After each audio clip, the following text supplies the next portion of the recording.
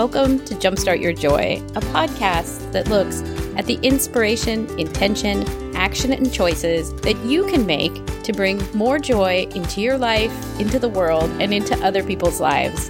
This is your host, Paula Jenkins.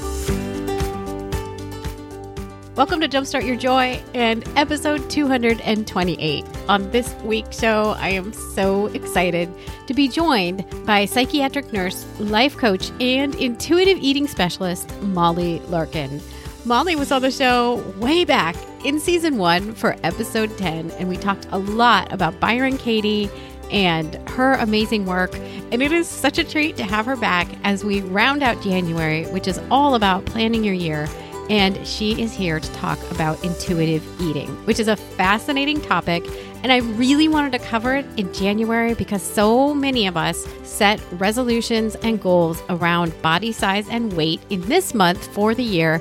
Intuitive eating is a totally different way of thinking about body size and how you eat instead of focusing on restriction and obsessing over calories, which really buy into the diet culture that we have been raised in the Western world. I really love that intuitive eating instead focuses on the positive and is affirming, and it embraces bodies of all sizes to reach a healthy weight that then you can maintain in a way that makes sense for you. And so I cannot wait for Molly to join us in just a little bit. Before we get there, I want to wish you a very warm welcome and say thank you so much for tuning in to Jumpstart Your Joy this week and always.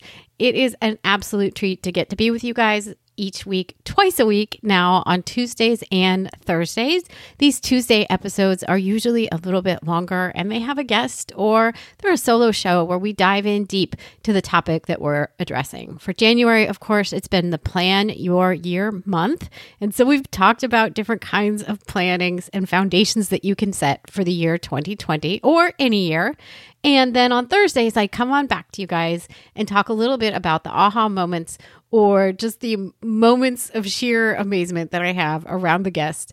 And I share the inspiration, intention, and actionable steps that you can take to bring more joy into your life based on that discussion. So if you want to get on a newsletter where you will get all that information automatically sent to you every Thursday, go to jumpstartyourjoy.com. And right there in the middle of the homepage, you'll see the join the newsletter link and you'll want to sign up right there. While you're at the website, you can also find show notes for each and every episode. You can also check the whole back catalog of the 227 other episodes that are out there for your listening enjoyment. This episode you can find at jumpstartyourjoy.com/Molly Larkin. And you'll go right to the page that has all the information with the links that we talk about. It is really such a treat to have Molly on the show this week. I know you guys are just going to love her. I met her about 5 years ago when we were part of the same life coach training program. And really, Molly is such a breath of fresh air. Having had her own history with disordered eating, Molly fully understands the body shaming and self-hatred, along with the obsession that can come up when you have grown up in this Western society. She has also seen that through self-acceptance and attuning to what you really want and really need, you can reach a happy and healthy balance for yourself. Intuitive eating, which is basically eating when you're hungry and trusting that you will know what to eat and when you want to eat it, has helped her on her own path. And she now supports other people as they begin to choose what's right for them and do something different than what the dieting culture we are in says is right. So the heart of all of this, of course, is a system of self-care and a balanced relationship with food. And I just love what she has to say so much. So welcome to the show, Molly. Yay. Hi. Hey, how are you? I'm great. And I'm glad to be here with you too. It's been a while. It really has been a little too long. Last time you talked, I know we talked about Byron Katie quite a bit, and it was actually one of the very most downloaded episodes. Oh, that's cool. I didn't know that. Yeah. So I know you've been doing a lot of work around intuitive eating, and January is all about kind of, on the show at least, laying the foundation for your year. So I don't know if that's a place that maybe we could spend some time about what is intuitive eating? How do I do it? Yeah, it's a great giant question. Yeah, exactly. And I do love talking about this, particularly towards the beginning of the year when people are, have making diets and lifestyle changes, healthy habits, all that stuff top of mind. Yeah. And so intuitive eating, broadly speaking, is kind of a system of self-care to help folks make peace with food and their bodies and move into a relationship with food that is body led and attuned, meaning coming from the inside out, as opposed to, following a plan or a structure that's, outside in. Right.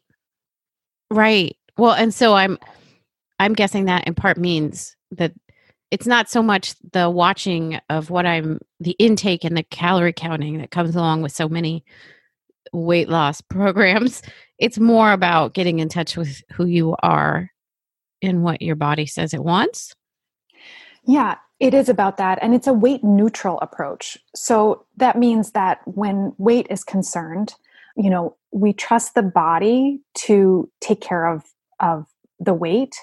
And generally people's weight settles in the range that's appropriate for that individual once the relationship with food settles. And that's takes the time and the support, but it's relying again on the person to both discern and respond to the internal cues of, say, something as simple as hunger and fullness. Sounds simple. If we come from a lifetime of dieting, it's not that simple, right? Right. But to help people start to tune in again and respond to what they find when they tune in. Right.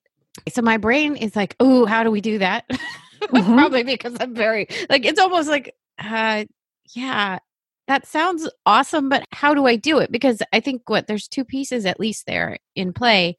Culturally, the way that clearly I and many people listening have been taught is that you control what goes in, you make sure you exercise, and that's how I get to a weight that is unfortunately, probably on a chart that says how much I should weigh.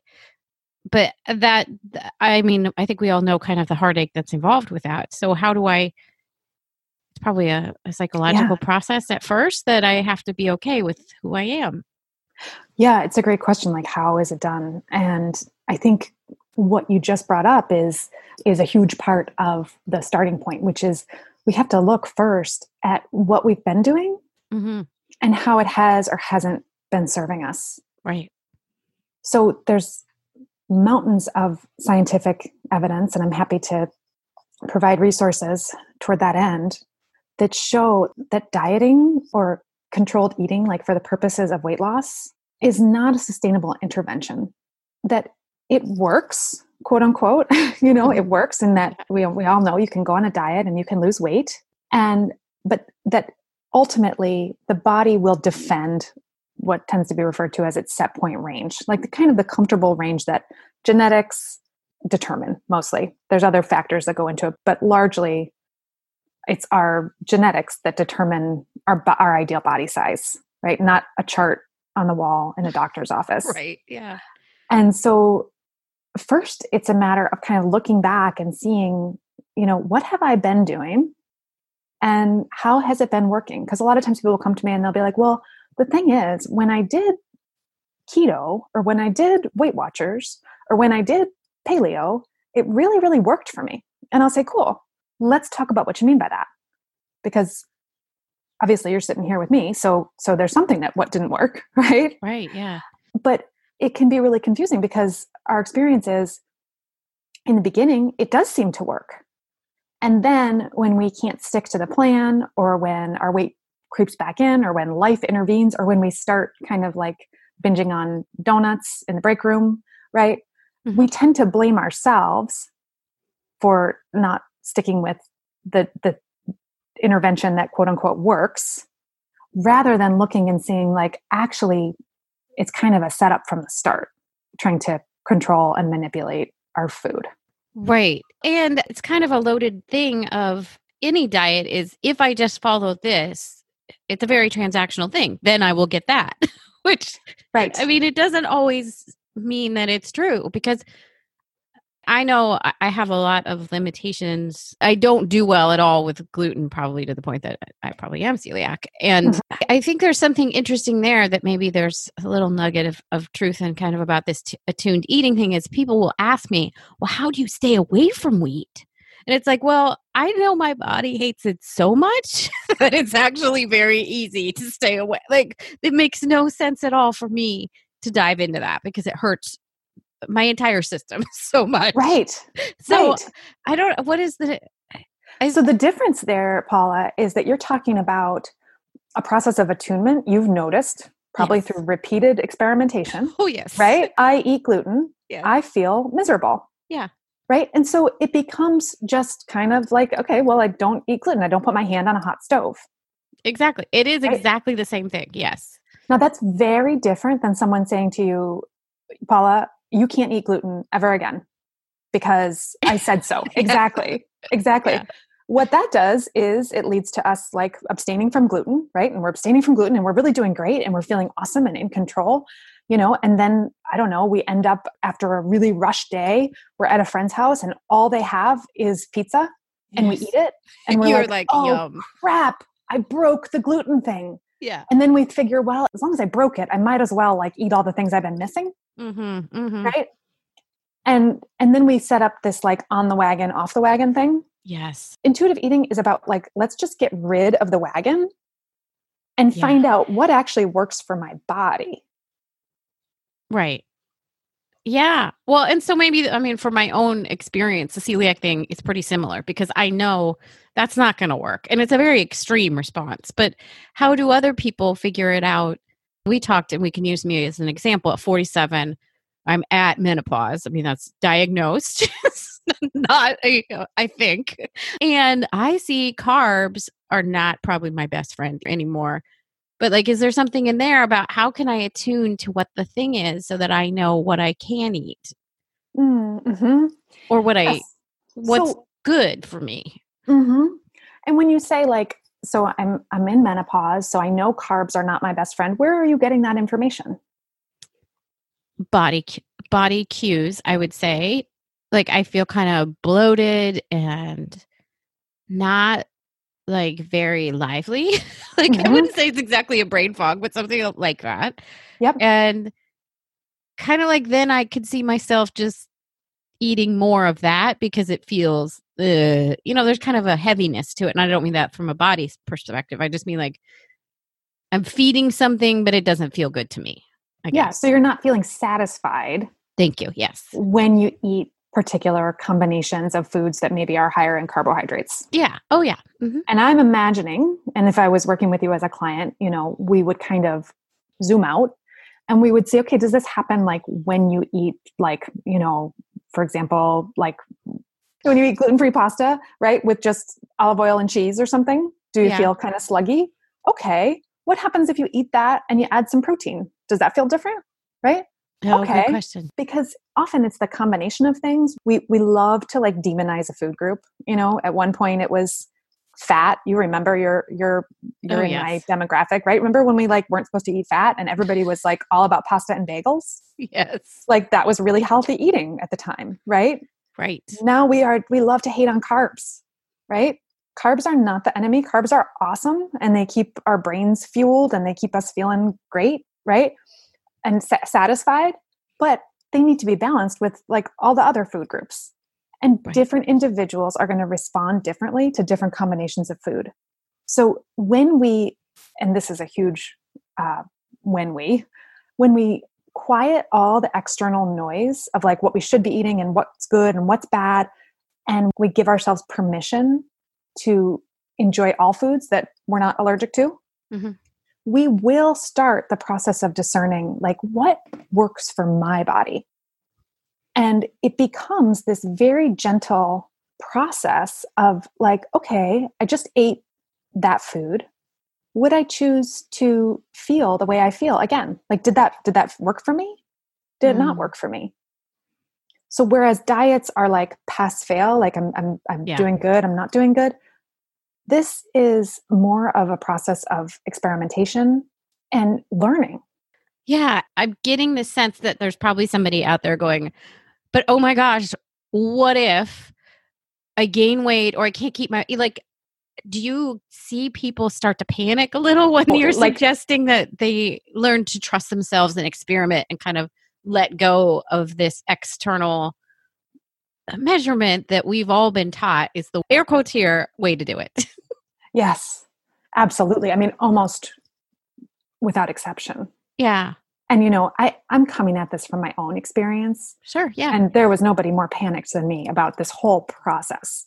You know, I had a full-blown eating disorder for over a decade with bulimia and binge eating and just really feeling just insane around food. Mm-hmm. Furthest thing from trusting my body. So the idea of letting go of weight as the primary metric for me was like, I guess the best way to say it is I would never have done it if the cost of doing things the way I was doing it wasn't so high. Right. So generally by the time people get to me, they are just kind of out of ideas. And that's kind of an awesome, awesome, awesome place to be, even though it feels terrifying, miserable, but that's the place of kind of openness that is required to drop what we've known. You know, we're kind of like often holding on to something familiar, even if it's really not working and making us miserable. But I mean, you know, this is true. And so, in just about any process of significant change, we have to be really convinced that our way isn't going to work. And it's probably not going to work the next 5 times we try it before we're going to let it go and step into the unknown. Right. And it's so vastly vulnerable to say, this has not been working for me and I'm going to have to try. That's definitely how the food thing came for me was I can't keep being sick. I don't know what this is, but I just cannot keep being sick. Yeah. And to the point, interestingly enough, too, that I was like, I'm going to take this all the way back to chicken and rice and eat it for a week and see what happens. Yeah. And was it fun? No.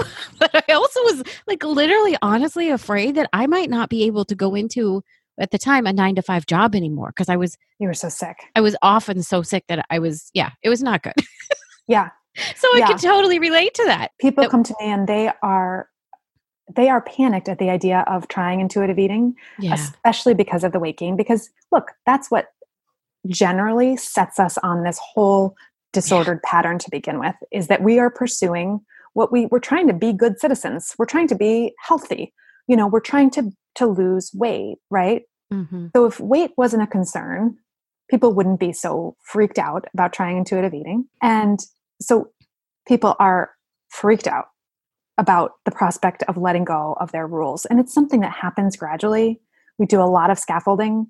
I feel like a lot of people, they try intuitive eating by reading a book or, you know, listening to a podcast, and they give it a shot. And what they hear is, I can eat anything I want. And that's beautiful. And that is part of intuitive eating. And then they go out and they eat 3 pints of ice cream and they feel totally freaked out, right? And they're like, that didn't work for me. Works for other people. I need a plan, right? Yeah.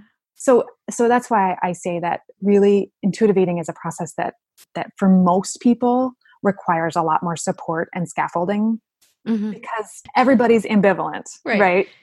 About letting go of the known paradigm, which, while it may be profoundly disordered, is also extremely culturally enforced.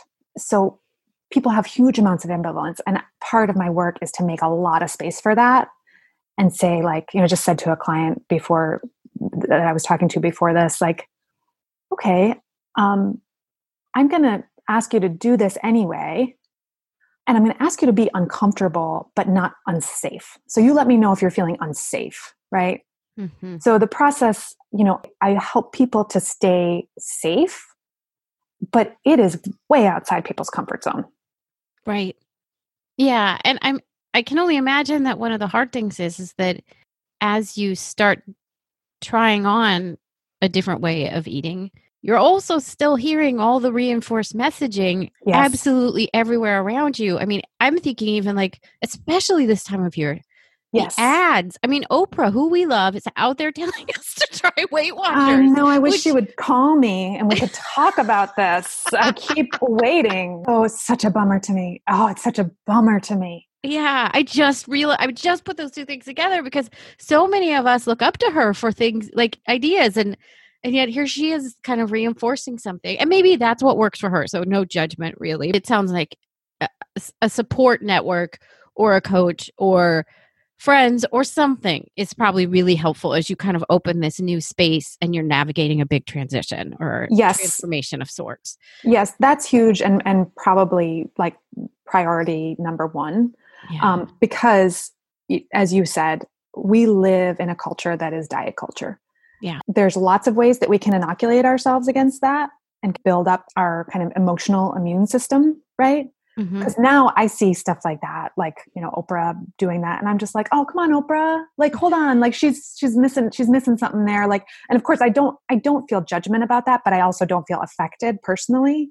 But for a long time, I really had to keep myself away from any kind of diet messaging to the best of my ability. Right. And so there is a time for just being really careful. Like I help clients kind of curate their social media feeds and things like that. But because we can't completely insulate ourselves from diet culture, it's the predominant culture.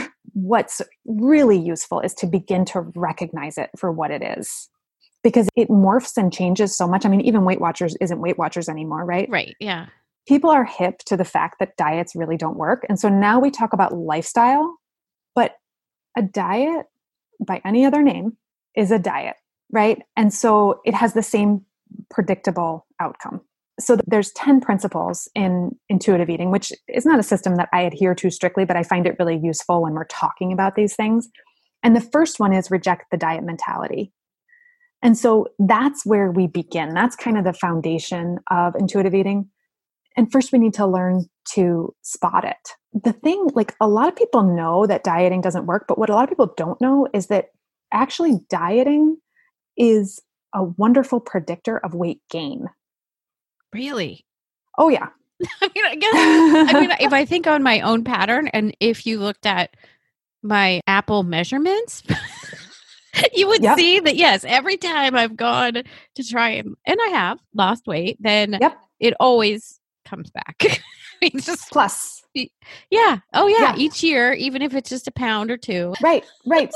So, you know, my clients are like, they have willpower up the wazoo because they have been like, I mean, nobody's got more willpower than a chronic dieter.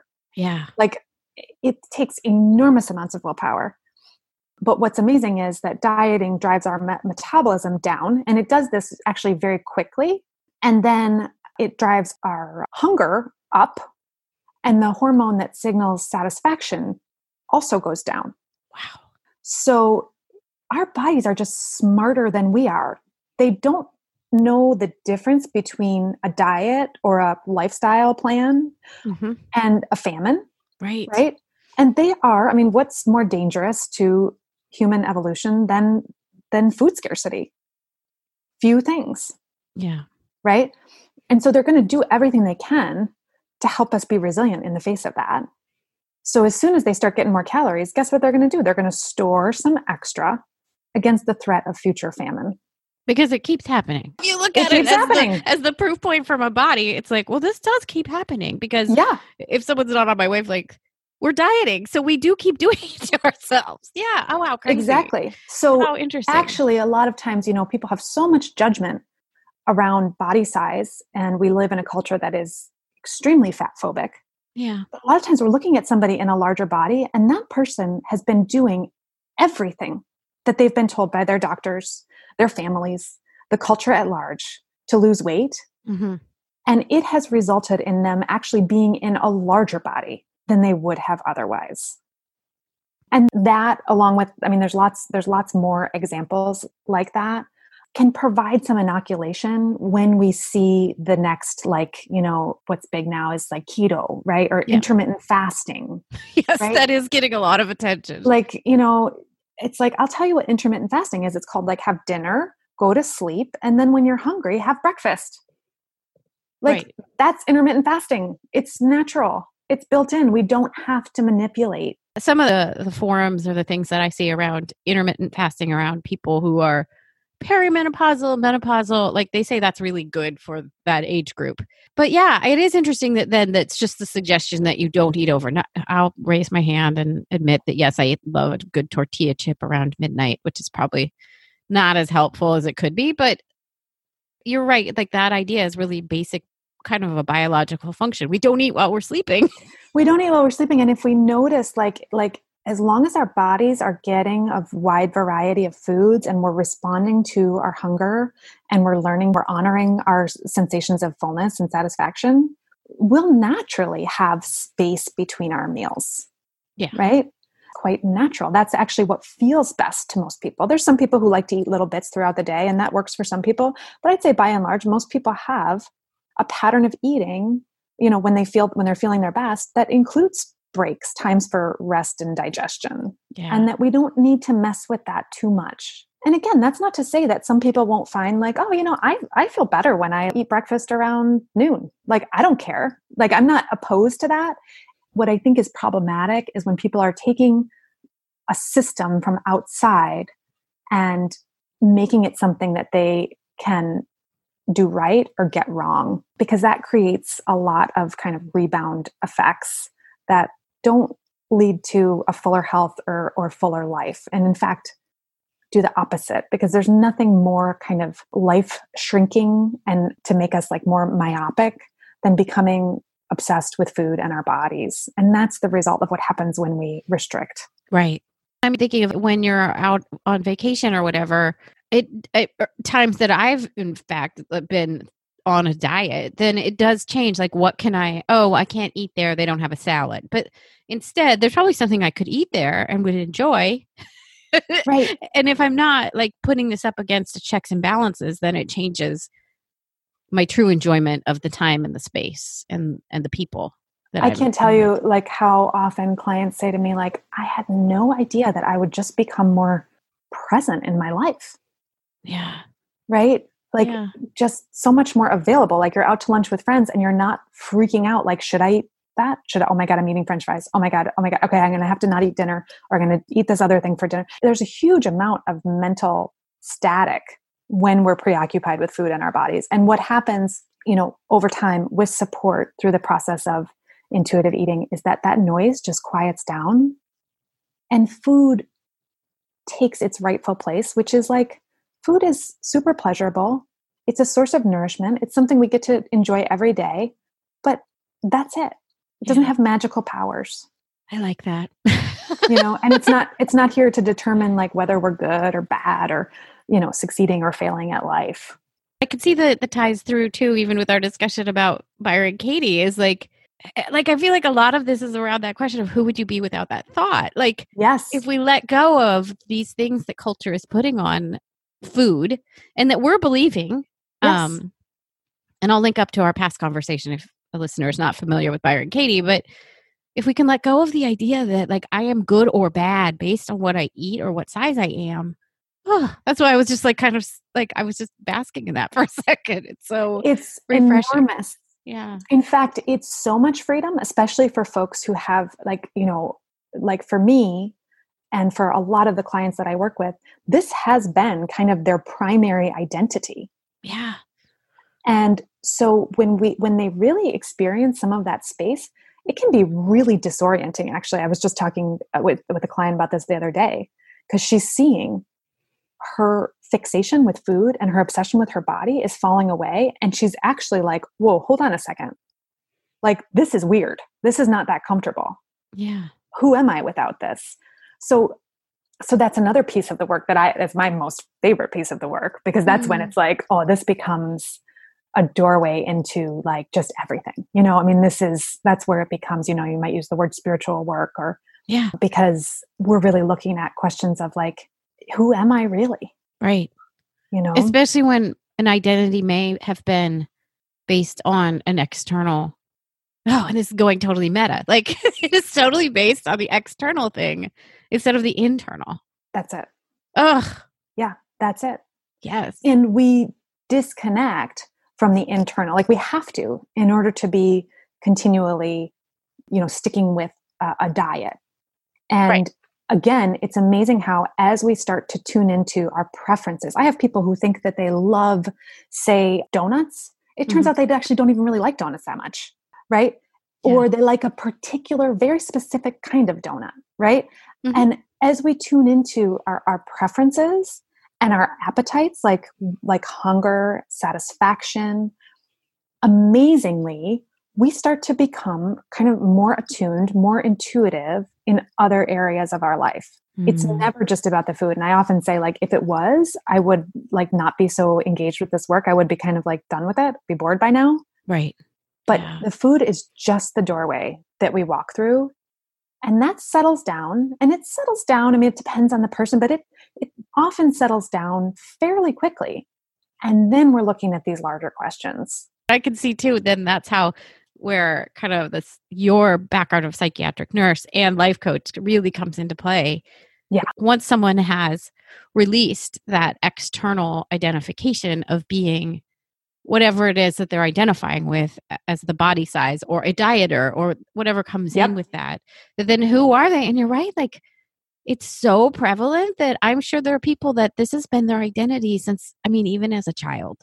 Someone told them, this is what your body size looks like. And then that triggered an entire set of responses for years. That's actually generally true. And that again is what is so heartbreaking, is that people they begin, maybe they would naturally be in a larger body because PS, like bodies come in a range of shapes and sizes, like contrary to what we see. But maybe someone would naturally be in a larger body and they start being put on weight loss diets when they're very young, often prepubescent. Yeah. And what that does is, again, it triggers that response to drive the set point weight up. Yeah. And so they end up in a larger body, maybe even than nature originally intended, which is fine. But it's something that people have to do a huge amount of work to make peace with.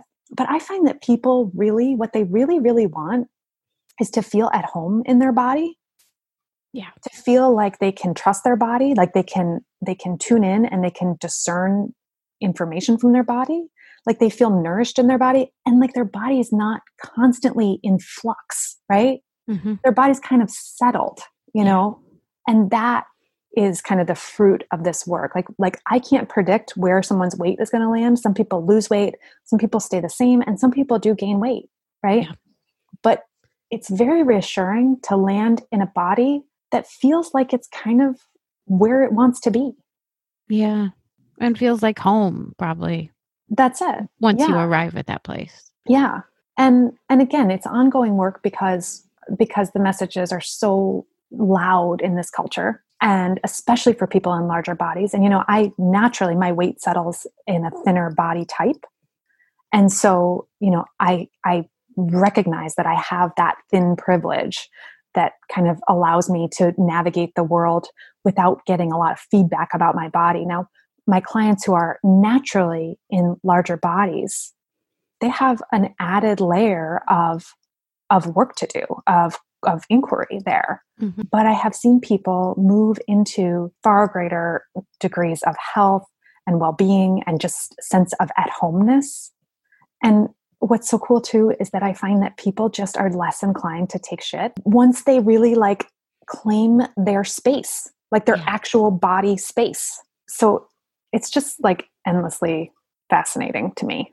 Ooh, there's so much goodness in all of this. It's such a great place to start and look at how you could lay a foundation. Hopefully, I mean, what I'm gathering here is for a different way of thinking about how you are living and breathing and being in your own body for the year. Even if it's just a small change, like that could be a really healthy direction to go instead of looking at a chart and thinking, oh, I've got to get back to that. Right. Yeah. Yeah. Right. And, there's a couple of things you said, like that thing we do where we're like, I have to get back to that, or that thing that we do where we're tracking. And what that does is it, by definition, it takes us away from what's here now, right? If we're trying to aim at a certain number, or we're trying to, get to a certain place, like we're not present and making decisions that feel like suited to the present moment. And so again, this is a practice that does involve a lot of mindfulness and coming back, like anchoring here. And there's nothing wrong with having goals or health goals or, like wanting to make changes. But we always and only can operate from right here. Yeah. Yeah. And we are constantly, if we're looking at a number, both on a scale and on a chart that we want to be to, then that pulls us from being present. It's so interesting too, that it then pulls through, like, I can't fully be present just in this moment and enjoy this bite of food because I'm worried. And like, it just keeps pulling you out of the present moment. Yeah. And guess what? That really disrupts satisfaction. Of course. Yeah. If we're eating something delicious, but we're feeling guilt and like, oh God, I shouldn't be eating this and I'm going to have to make up for this later and I'm going to have to do more at the treadmill or whatever. Yeah. We're not there to like experience that delicious thing and actually just feel like, gosh, I'm satisfied. Yeah. People are amazed when they're like, gosh, I was eating this thing, like say pizza or something like that's off limits, before. Mm-hmm. And all of a sudden I just felt like, wow, that was so good and I'm done. Yeah. Like that's like a revelation for people. And it was for me too. I thought I was bottomless. Well, and the magic of like tasting something and just marveling at that flavor or the way that it feels in your mouth. Like, mm-hmm. like the sensual delight of food. Like, yeah. And being able to be in that present moment is so crazy good. And food is made to be pleasurable. It's made to be rewarding. I think we've done a lot of like pathologizing that we love food and we enjoy food, like, yeah. It's addictive, it's this, it's that. And actually, no, it's just like connection, laughter, sex, music, all those things are intended to, be pleasurable and even light up the pleasure centers in our brain, all that stuff, right? Food is like that too. It's meant to be something that we really enjoy. And to get back to that, I mean, I'm thinking about even times when I've like experienced a dessert that would have wheat in it, but now does not. And just the total delight of being like, how did they do that? Like, yeah. And it's probably something similar to someone who has not allowed themselves to have something for a long time of just living in that bite. Right. Like, oh my God, I can't believe this is so amazingly delicious. Yeah. Yeah. And we associate that, like when we take the guilt out of that and we're actually paying attention to our bodies, it's like the satisfaction that comes from that. Like we've all had that experience of eating a beautiful meal mm-hmm. and just walking away so satisfied, like on every level. Yeah. Yeah. And that's what we aim for in intuitive eating. And of course, like we miss the mark constantly because that's life. Right. Most of our eating experiences should feel really satisfying. I love that. Well, so if somebody is listening and they want more information or would like to see where they can find you, what kind of work are you doing and where might they locate you? Yeah, so I've been working primarily online for the last several years, and you can find me on my internet home. It's www.mollyklarkin.com. I do online groups. I do a 12-week group called Waging Peace. It's an intuitive eating introductory course. I have one running right now. If you want to sign up for the next one, you can go and fill out an application. I also do one-on-one coaching online with folks. I work in 12-week packages because I find that 12 weeks is about the amount of time it takes to like get your feet under you in this work. And then with my husband, I just opened a private practice here in Rochester, New York, where I live. So if anybody happens to be in the Rochester, New York area, I am seeing folks in person as well. Awesome. And I will link up to that in the show notes. What are 3 ways that you can think of to jumpstart joy in your life, in the world, or in other people's lives? Oh, I love that. 3 ways that I can think of. Tell the truth. And I mean that just beginning with yourself and then maybe with someone to someone that you trust. Show up and kind of drop your expectations of what things should be like. In other words, just come to the present moment and be grateful. I love it. Thank you very much. And thanks so much for being on again, Molly. It's such a treat to get to talk to you. Ditto. Thank you so much, Paula. Thank you so much for tuning in this week. If you want to find out more about this episode, including links to the things that we've talked about, you can find the show notes at jumpstartyourjoy.com. And you can search for this episode right up there in the right-hand corner of the website, and you'll find it. While you're on the website, I know you're going to want to sign up for my weekly newsletter, which is 3 Joyful Things. It's where I take a look and give you guys the behind the scenes of what I'm really thinking about with each episode, including the inspiration, intention, and action, along with the choices that you can make in your own life to bring some of the things that each guest or I share into your everyday life. So it's a lot of fun. You can find the sign up for that off the homepage or within the show notes of every episode. And I would love to connect with you. I hang out a ton on Instagram, where my handle is Jumpstart Your Joy. You can also find the Facebook page for this podcast at Jumpstart Your Joy. So I hope you guys will come on back next week. And until then, I hope that your days are filled with so much joy.